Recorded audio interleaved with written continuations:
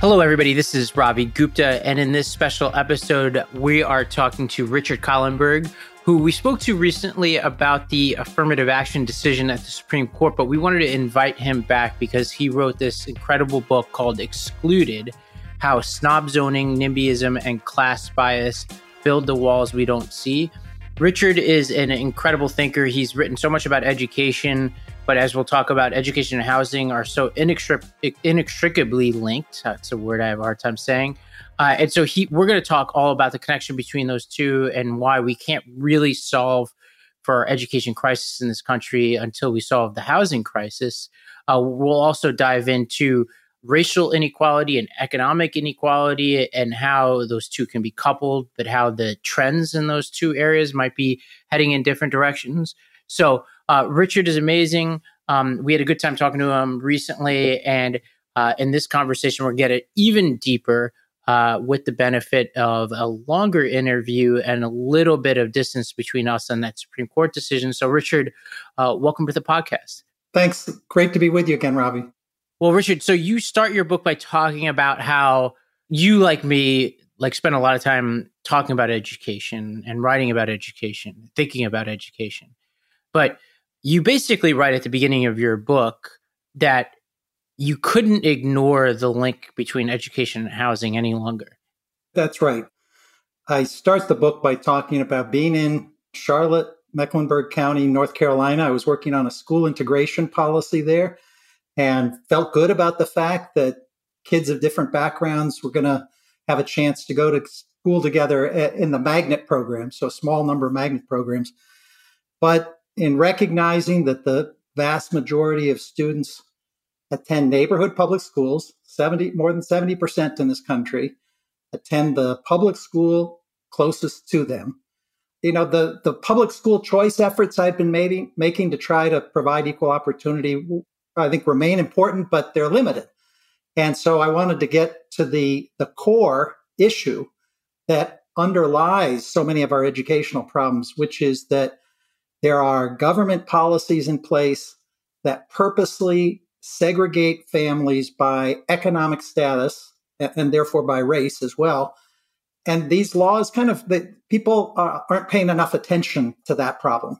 Yeah, and you talk about how, very early on in your book, just to illustrate the sort of how strong the pull is for housing policy, you talk about Montgomery County public schools and almost like an experiment that they did, or at least two really helpful pieces of data, two different interventions that illustrate just how powerful housing really is. You want to talk a little bit about what they learned? Sure. So Montgomery County, Maryland is right outside of Washington, D.C. It's got a lot of economic and racial diversity. It's a liberal county, and they try to do two things to improve academic achievement for low-income students and students of color. The first is kind of a traditional effort. They spend $2,000 extra per pupil in the higher poverty schools, which I think makes sense. They spend it on good things like reducing class size in the early grades, better professional development for teachers, extended learning time, all things that I support. But then they have this second intervention. It's called inclusionary zoning, where when a builder develops a certain number of units, he or she has to set aside a percentage of those units for people of modest means. So a researcher, Heather Schwartz, who is now at the RAND Corporation, was able to look at these two strategies and be able to test what works better: extra spending, compensatory spending for high poverty schools, or integration. Because some of the housing units, the low income housing units, are located in pretty wealthy areas in Montgomery County. And she found that over time, there was some positive effect for extra spending, and that's good. But the far more powerful intervention was giving low-income children a chance to live in economically integrated neighborhoods and attend economically integrated schools. And unfortunately, most of the policies that we have in America drive precisely against that because those zoning programs aren't inclusionary, they're exclusionary and try to keep low-income people away from middle class and upper middle class neighborhoods. Yeah, let's talk a little bit about what those policies look like. Like a lot of these are not even state level policies, they're even more local than that.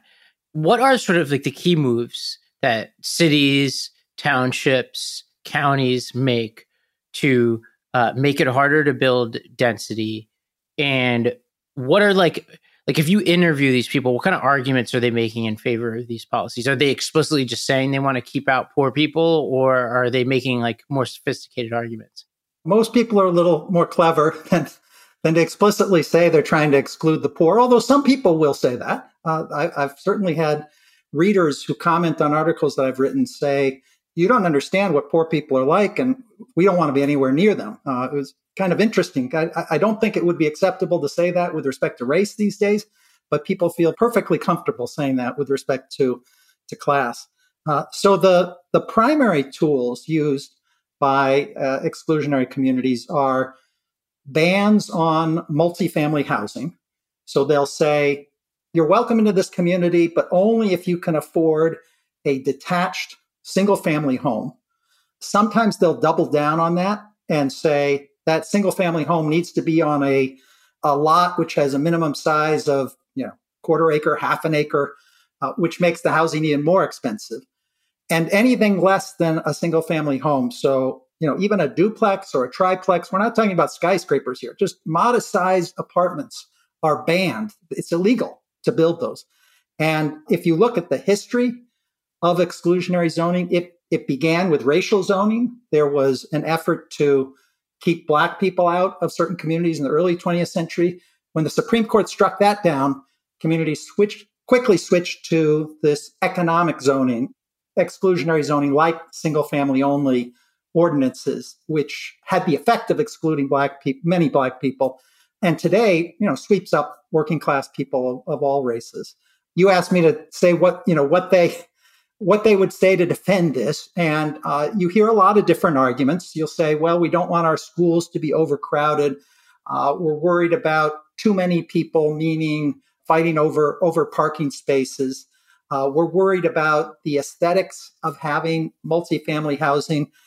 And I'm not saying that these justifications are crazy.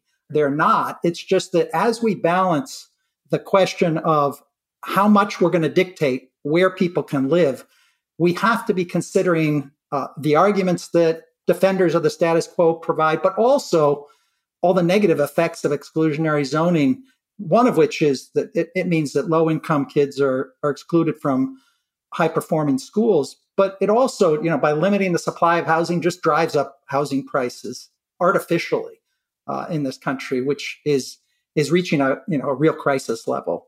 And you point out that this is, it's not exclusively a liberal phenomenon, but it's pretty dominant on the left.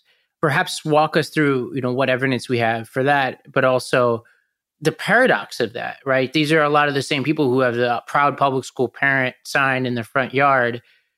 And I think it does beg the question as to what is a public school, right? Like some of these are quasi private schools, kind of, right? Like they're exclusionary. People are buying into them. They're, in some cases enforcing their right to these schools through the criminal justice system. People are being jailed. We've interviewed some of them, Kelly Williams Bowler being one of them, who've tried to cross district lines and send their kids to the quote unquote wrong school. So what evidence do we have that this is a liberal phenomenon? Well, we've got a lot of evidence. And I should say, I consider myself a political liberal. So this was an upsetting finding. But the researchers are quite clear on this. I mean, there's pretty much of a consensus that the worst forms of exclusionary zoning are found on the East Coast between Washington, D.C. and Boston, on the West Coast, California, Washington State, some in Oregon, and that those are the most politically liberal areas of the country. Then there's even kind of more finely grained research that finds within California, there's worse exclusionary zoning often in the more liberal communities compared to the less liberal communities. And I think the benign explanation for this is that, liberals care about the environment. They care about democracy. And so they want everyone to have say in how local governments are run. And those are good impulses, but they've really been weaponized by people who are very comfortable with excluding others and driving up the housing prices of other people, which increases their own property values. So I think that's the benign explanation. The less benign explanation is that increasingly liberals are highly educated in America. There's been an inversion between the Democratic and Republican Party, as you well know, where Democrats were always the party of the working class, and now that's changed a lot. So there is research that finds that more educated people, on the whole, are less racially prejudiced, which is a great thing, but they're more biased against people with less education. They actually dislike people with less education. And so there's been the argument for a long time that if the cardinal sin of the right is racism, the cardinal sin of the left is elitism. And I think we're seeing elitism on the liberal side manifested in zoning policies. Yeah, and these numbers are staggering. You write that in most American cities, 3/4 of residential land zoning laws prohibit the construction of multifamily units, which are duplexes, triplexes, apartment buildings. In some suburbs, it's illegal to build multifamily housing on nearly 100% of residential land. So this is pretty significant. And I've interacted with a lot of these people, and and a good example is Nashville, Tennessee, right now, which is going through some version of what a lot of California towns went through in the past. And essentially what's going on is it's a very attractive place to live. A lot of people are trying to live there. Housing prices are going way up.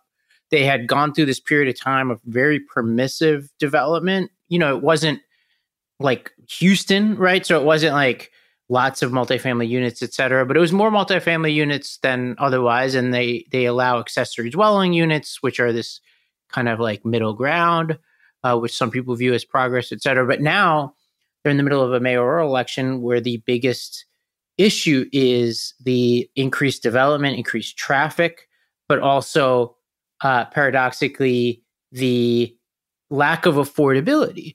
And I think what's fascinating is the progressives, by and large, are kind of anti-development at this point in Nashville. There are exceptions, but they're largely anti-development. And these are largely like white progressives who moved to the city, who've moved people out of places like North Nashville and East Nashville, right? Like by, basically economically, made it untenable for people to stay, who are largely renters in those neighborhoods. That's where I was a school principal. But there isn't like a connecting of the dots, right? Like people aren't being like, oh yeah, like if we shut down development of new housing, those people that we're pushing out don't have anywhere to go except out, right? Like, I don't want to caricature it because there are some people who are saying that, but by and large, the liberal position is to be anti-development.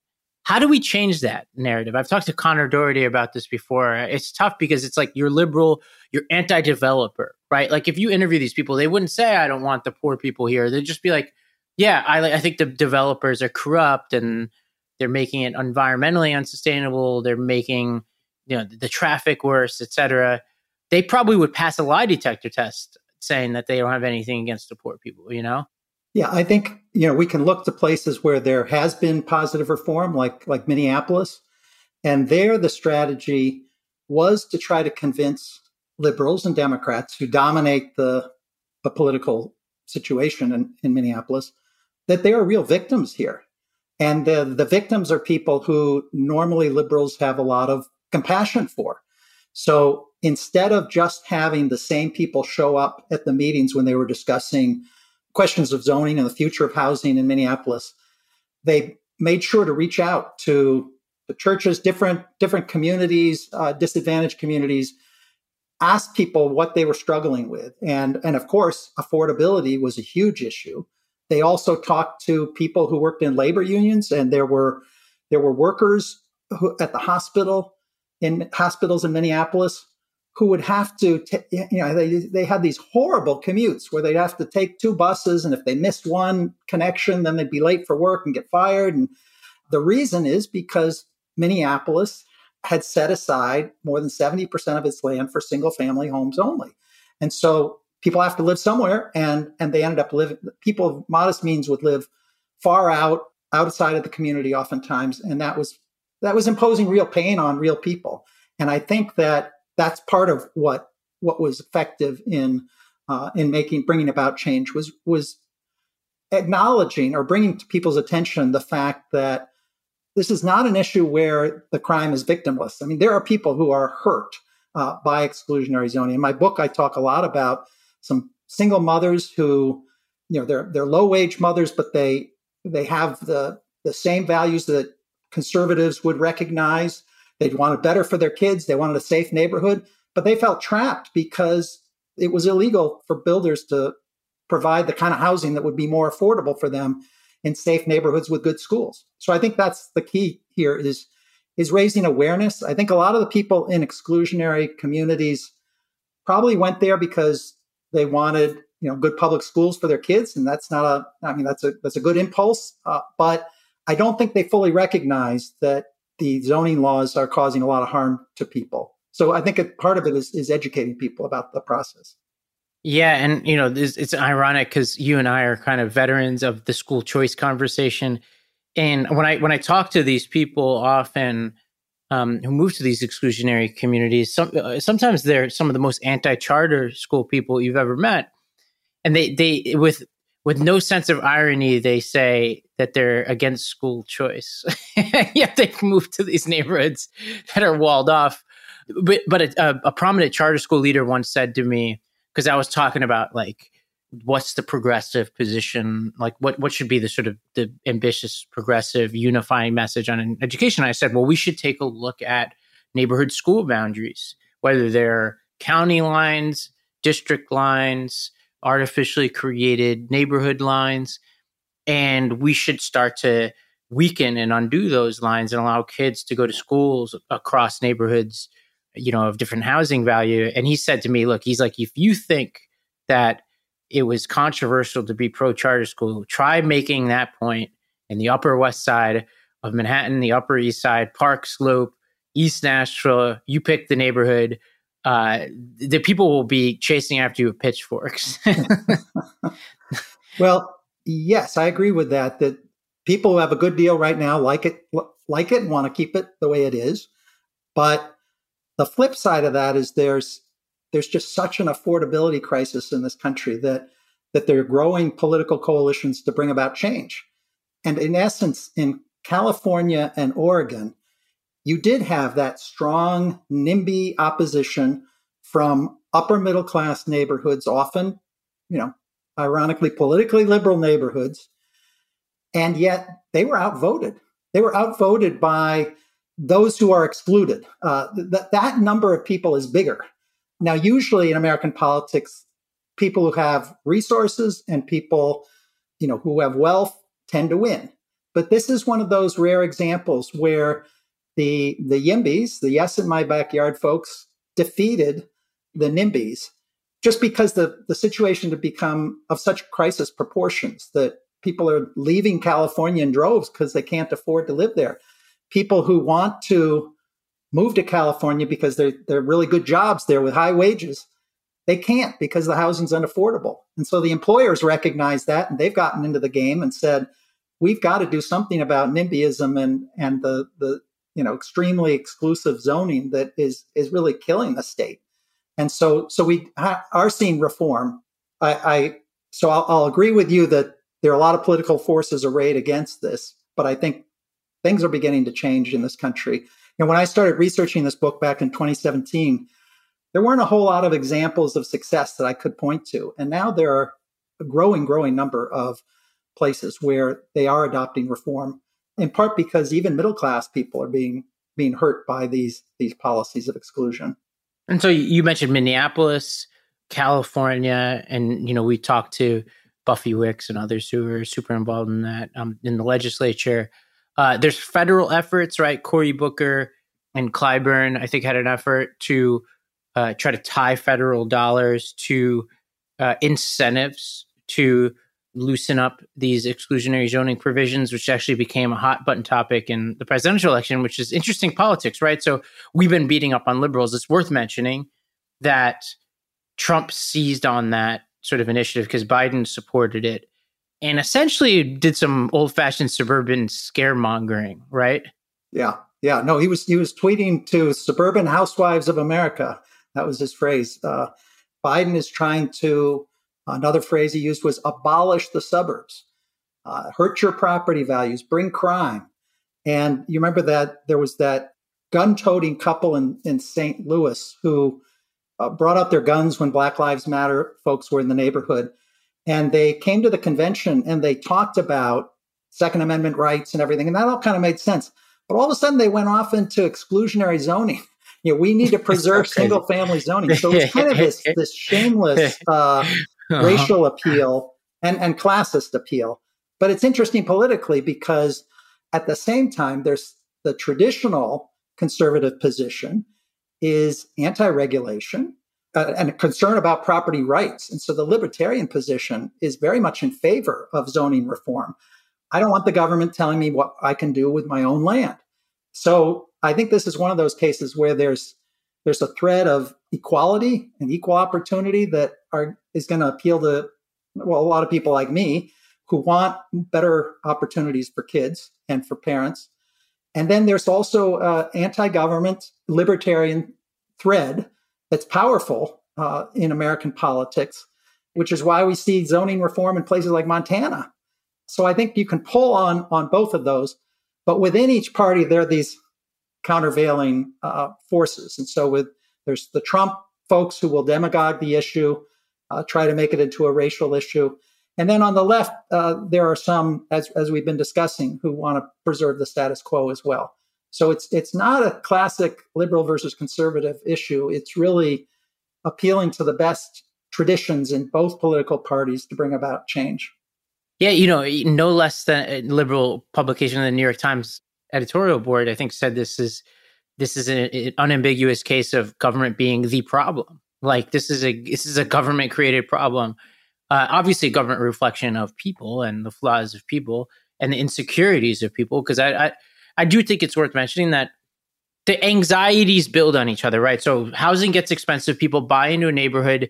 The sacrifice of buying the right house becomes even more high stakes. So people start to cling to the status quo even more because the cost of the status quo is so high, right? So like you've basically bet the farm on living in the right neighborhood, getting your kid to the right school. The premium on that is higher than it ever was before. So people get even more fierce and protective of that. So it really is building. One thing I don't want to lose sight of is you have some interesting data in your book about how racial housing segregation has gone in one direction historically, while economic housing segregation has gone in the other direction. You want to talk a little bit about that?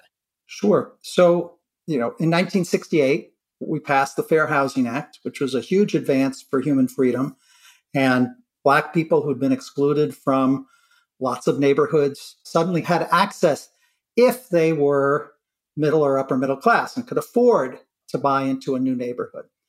And so as a result, racial segregation between Black and white people has declined by about 30% since 1970. It needs to decline further, to be clear. It's still high, but the arrow is headed in the right direction. By contrast, we've seen during this period kind of a doubling down on exclusionary zoning, sometimes in reaction to the Fair Housing Act. This was a way to circumvent the Fair Housing Act by putting more restrictions on housing that weren't strictly racial in character, but economic in character. And so we've seen this decline by 30% on racial segregation, we've seen income segregation double. And so Sean Reardon and others have found that the number of people who live in either very wealthy or very poor neighborhoods has doubled. And those living in the middle, mixed income neighborhoods has really declined over time. Paint a picture for us of a truly mixed income neighborhood that you found in your reporting and why people should embrace this. Yeah, well, we see some mixed income neighborhoods in gentrifying communities that remain stable. You brought up the issue in Nashville of gentrification. And sometimes it can result in kind of a big flip where a neighborhood which had been low income becomes overwhelmingly wealthy. And we've seen that in parts of New York. But in other parts of New York, we've seen, and other parts of the country, we've seen a more gradual gentrification, which means that wealthier people are moving into neighborhoods.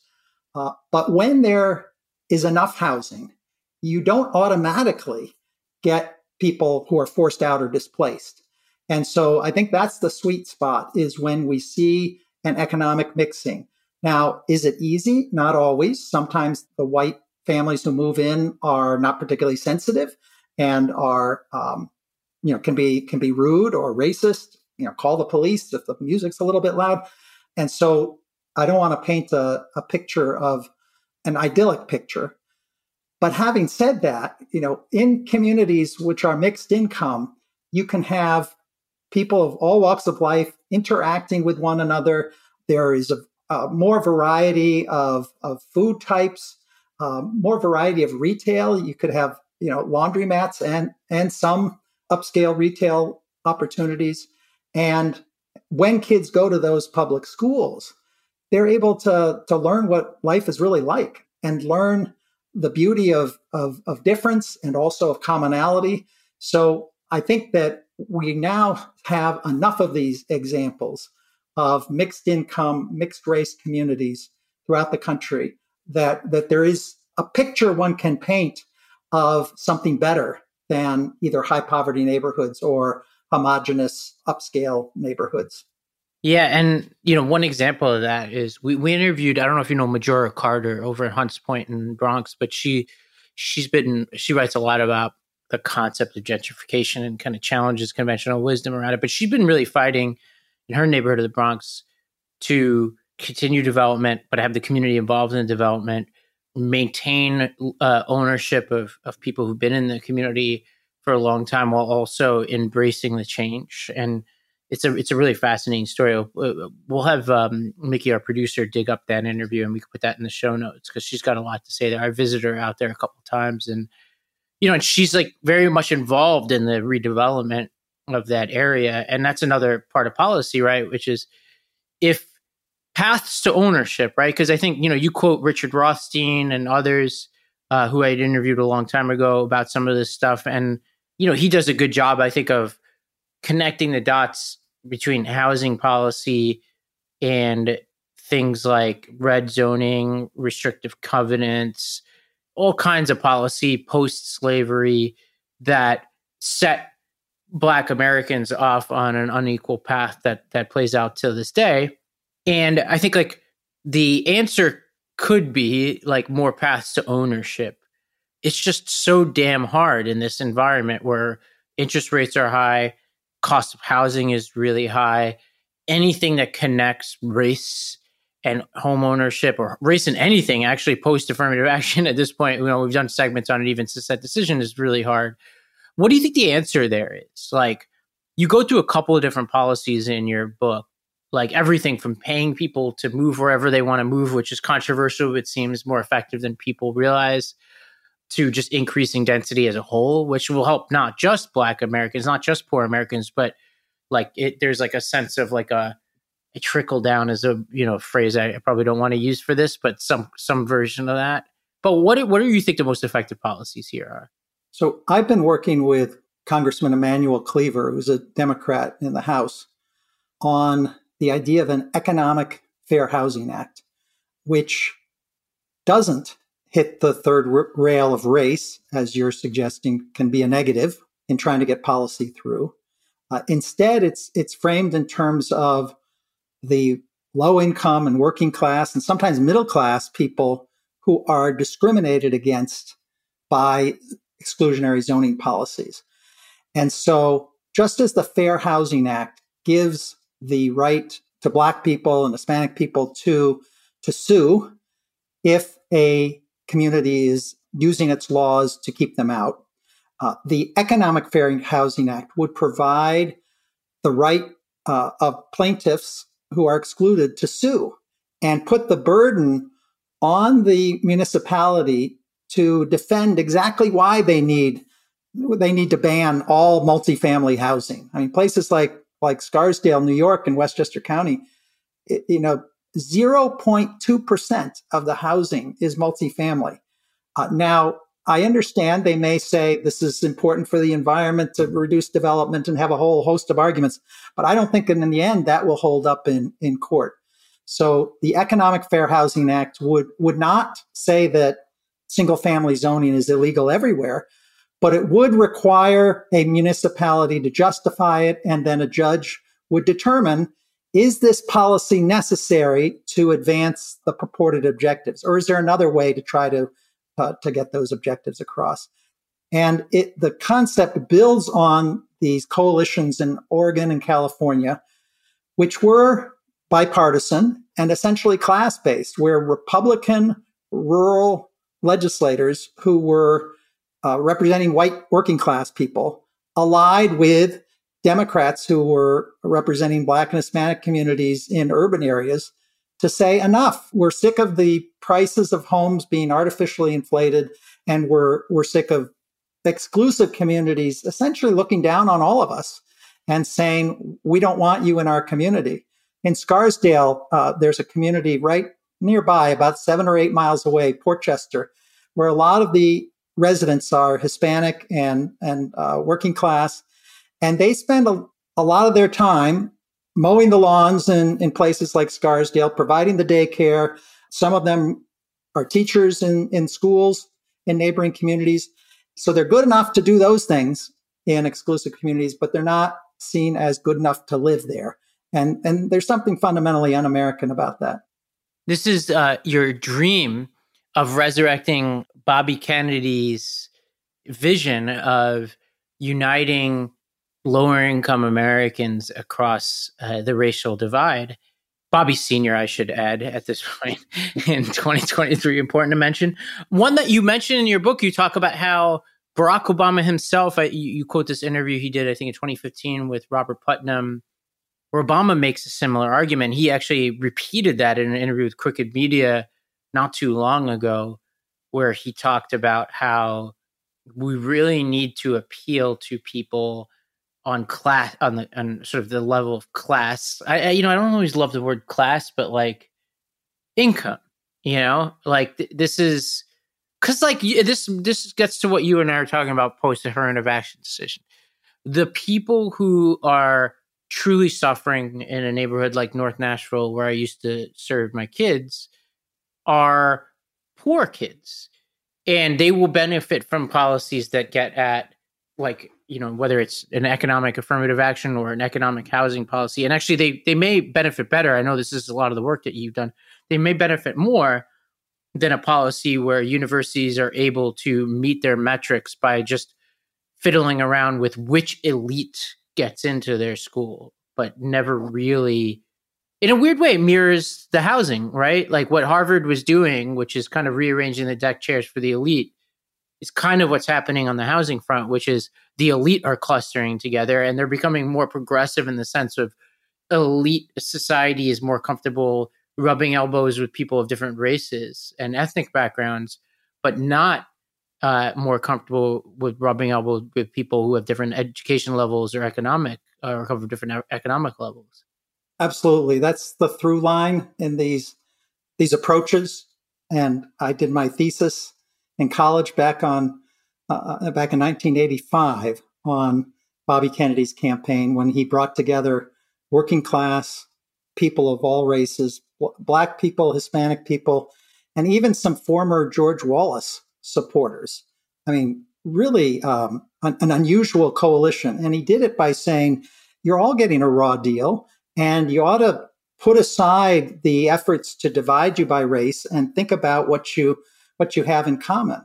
And that's what's happening with some of the zoning reform in different states, where working class people are aligned together. And the same thing has happened with affirmative action, where in Texas, it was working class white Republicans who allied with working class Black and Hispanic legislators to come up with the top 10% plan, which said kids who had never had a chance to go to UT Austin, if they're in the top 10% of their high school, they're good enough. And that policy has worked really well. It's been a durable political coalition. So we see inklings of it in housing policy and affirmative action and some other arenas. But the rule in American politics has been more that people vote their race as opposed to their class. And to my mind, that's deeply problematic. I think it's problematic in terms of being able to bring about political change and bringing about more equality in the country.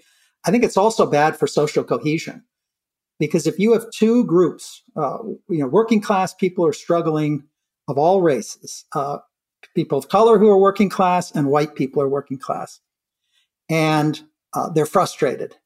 That is a recipe for great division in the country. And Bobby Kennedy brought them together. And I think the right politician with the right policies could do so again.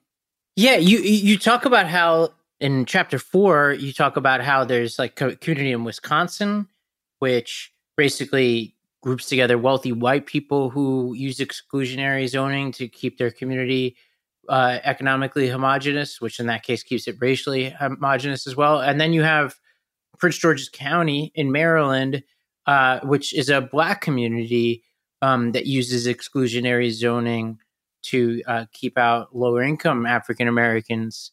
What did you learn from sort of like the sort of way those two different communities mirror each other in certain ways? Well, this issue is more complicated than race. Clearly, race is a factor in some of these policies. There are people who want to exclude Black and Hispanics. There are white people who want to do that. So I don't want to deny that exists. But the fact that upper middle class Black people are using the same exclusionary zoning policies to keep out lower income Black people, and upper middle class white people are doing it to their to people who are lower income whites, suggests that fundamentally this is an issue of class, and we don't have the tools to treat it as such. We have the Fair Housing Act, which deals with racial discrimination, as we should. But we need a parallel set of policies, not to replace the Fair Housing Act, but to supplement the Fair Housing Act that deal with what I think is increasingly the problem, which is class bias, the winners in meritocracy who are trying to exclude those who've been less successful in our meritocracy. And that comes back to the fact that this isn't partisan. This is fundamentally an issue of those who want to exclude versus those who are on the outside and want better for their families. Yeah, this feels like the answer in some ways for this is the political answer for whichever side gets this right. And I think like to the extent, Trump has been wrong on some of this stuff for sure. We pointed out at least one of the ways he's been wrong. But I think he does get class resentment at its core. Now, he sprinkles in racial resentment, which I think limits his coalition, which is why he's lost his last few elections, whether when he's on the ballot or other people run in his name, it limits him, right? But the party, getting back to Bobby Kennedy, and why Obama is probably talking about this is, I was an Obama guy, worked on that campaign. I think what we got wrong was class, right? He did talk about class and all that, but Obama, by his nature, reeked of the meritocracy, and so do I. Like I have my own small version of what he went through, which is raised by a single mom, went to an Ivy League school, and kind of thinks and acts like those people, hangs out with those people, right? Obama could never shake that, right? And the party became that in many ways, and I think Trump, seized on this. Like he seized on it, and I think if Democrats, progressives want a way out of this, they've got to sacrifice a little bit of this sort of suburban politics that they play, right? Like everything's about the suburbs now. It's about winning that, and it makes electoral sense, right? Like every election, there are a few thousand votes here and there in Maricopa County or in, Buck County, Pennsylvania or whatever. Like I get it. I totally get it. And I get the risk of rolling the dice on a new strategy. But my sense is the most effective progressives of the future are going to get this story right. And perhaps they can do it in a way like in Minneapolis, like you talk about, where they can bring along progressives, right? And maybe like the hardest part is bringing along those independents in the suburbs, right? Because those are the people who have the most, they think, to lose from loosening things up and opening up development. And it's not just housing development, right? It's schools, it's taxation policy, it's a lot of things. But is there any politician out there that you've seen that you're like, okay, this person, they're on to something in terms of their message? It could be on either side of the aisle. Well, I've always had a soft spot for Sherrod Brown in Ohio, and it'll be interesting to see whether he continues to be able to hold on to working class people of all races. But he has an affect and advances a set of policies that are definitely progressive, but not off-putting to working class white people. And I'll have to say that on his best days, Barack Obama did that as well. I mean, he did much better among working class white people than either Hillary Clinton or Joe Biden did. So he understood, he had inklings of understanding these class issues. I mean, he talked about class segregation with Robert Putnam. He also, in the context of affirmative action, said that his daughters did not deserve a preference in admissions and that working class people of all races did. Now, when it came to policy, he ended up kind of going along with the party line. But I think Obama, more than a lot of politicians, understood class and understands class. Well, one area, and I was in Iowa during the primary in 2007, 2008. As you were talking about this, because Iowa's on my mind lately because of the GOP primary, I was like, I vaguely remember us not just winning the primary, but winning the general election. I just looked it up. These numbers are crazy by today's standards. So Obama won the general election in Iowa by a 9.5% margin of victory. That's crazy by today's standards. That's wild. I had forgotten it was by that big of a margin. Yeah, I had as well. But he wouldn't have won without working class voters, working class white voters, as well as working class Black and Hispanic voters. There's less policy, though, right? It was his speech, right? Like for him, it was the story, like, you know, that speech in Philadelphia about his grandmother, right? Like the sense that he showed a generosity of spirit.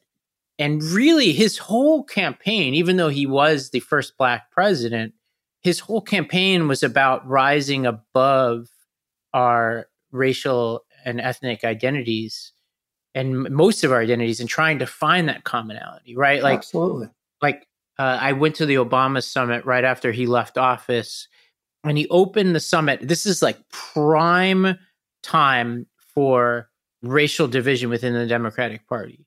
And he said at the beginning of this summit, he said, look around. He's like, we're going to be in breakout groups.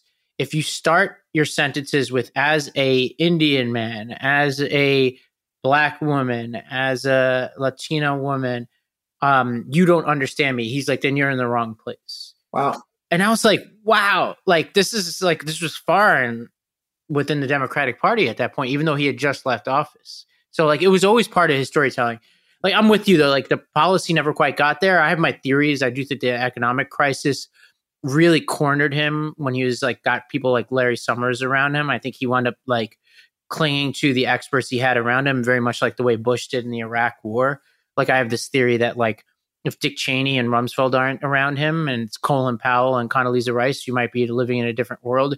I feel that way about Obama. Like if he had a slightly different cast of characters around him, maybe that would have been different. But I don't know. I think that's right. And obviously, you know, he launched into the national consciousness on there is no Black America, there is no white America, there's the United States of America. And that's what was always so powerful behind his message. It was a healing message, not an identitarian message.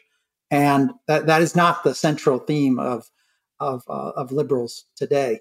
Marcy Kaptur, the congresswoman, said that, you know, if you look at where people, you know, at the economic status of the different congressional districts, she said, how did we get to the point where Republicans are representing the people who struggle in America? You know, this inversion, this class inversion is deeply problematic. And Rui Teixeira has done a lot of important writing about how, just as a matter of political math, it's not just winning a majority. You need to win the Electoral College and you need to win Senate seats. And for that reason, you cannot ignore white working class voters. You have to find ways to unite them. Well, also, like, communities of color aren't single issue voters, right? It's like it helps explain, and Marie's done some work on this too as it relates to Hispanic voters, but the same is true of Asian American voters. I think there's this sense among some white liberals, because I don't want to make the same sin here, but there's certain powerful factions within the Democratic Party and progressive circles that think that, well, okay, Hispanics, immigration is their issue. And then you go down the list and you're like, well, okay, first of all, not everybody has the same opinion about those issues within those communities, but they're not the only, they're people like anybody else. They care about housing, they care about healthcare, they claim small businesses, right? And this is a big area. I went down to Pennsylvania ahead of these midterms, and what I kept hearing from Hispanic immigrants who often were entrepreneurs was, hey, I'm a little worried about my taxes. I'm worried about regulation on my small businesses. Yet all they want to talk about is immigration to me.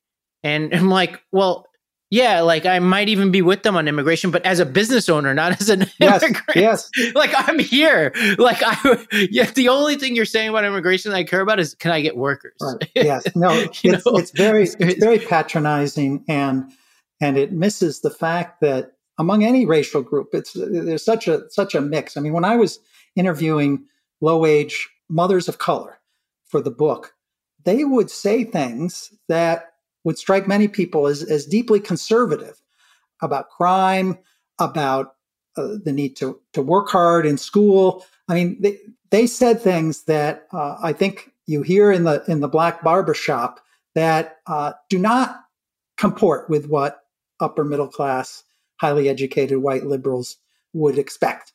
And people are complicated, and yet our politics has not kept up with that.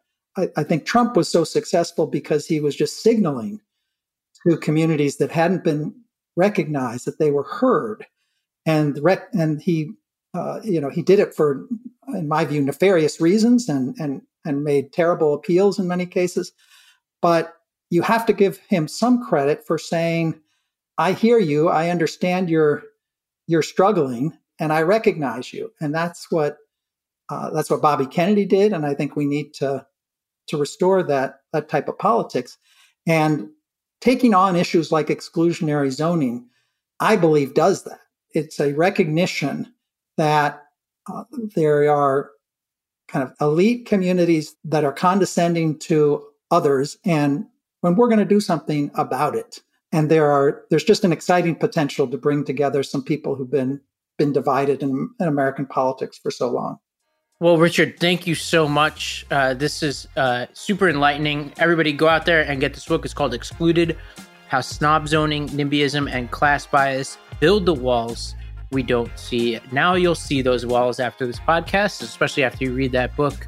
Richard, thank you very much. Oh, thank you, Robbie.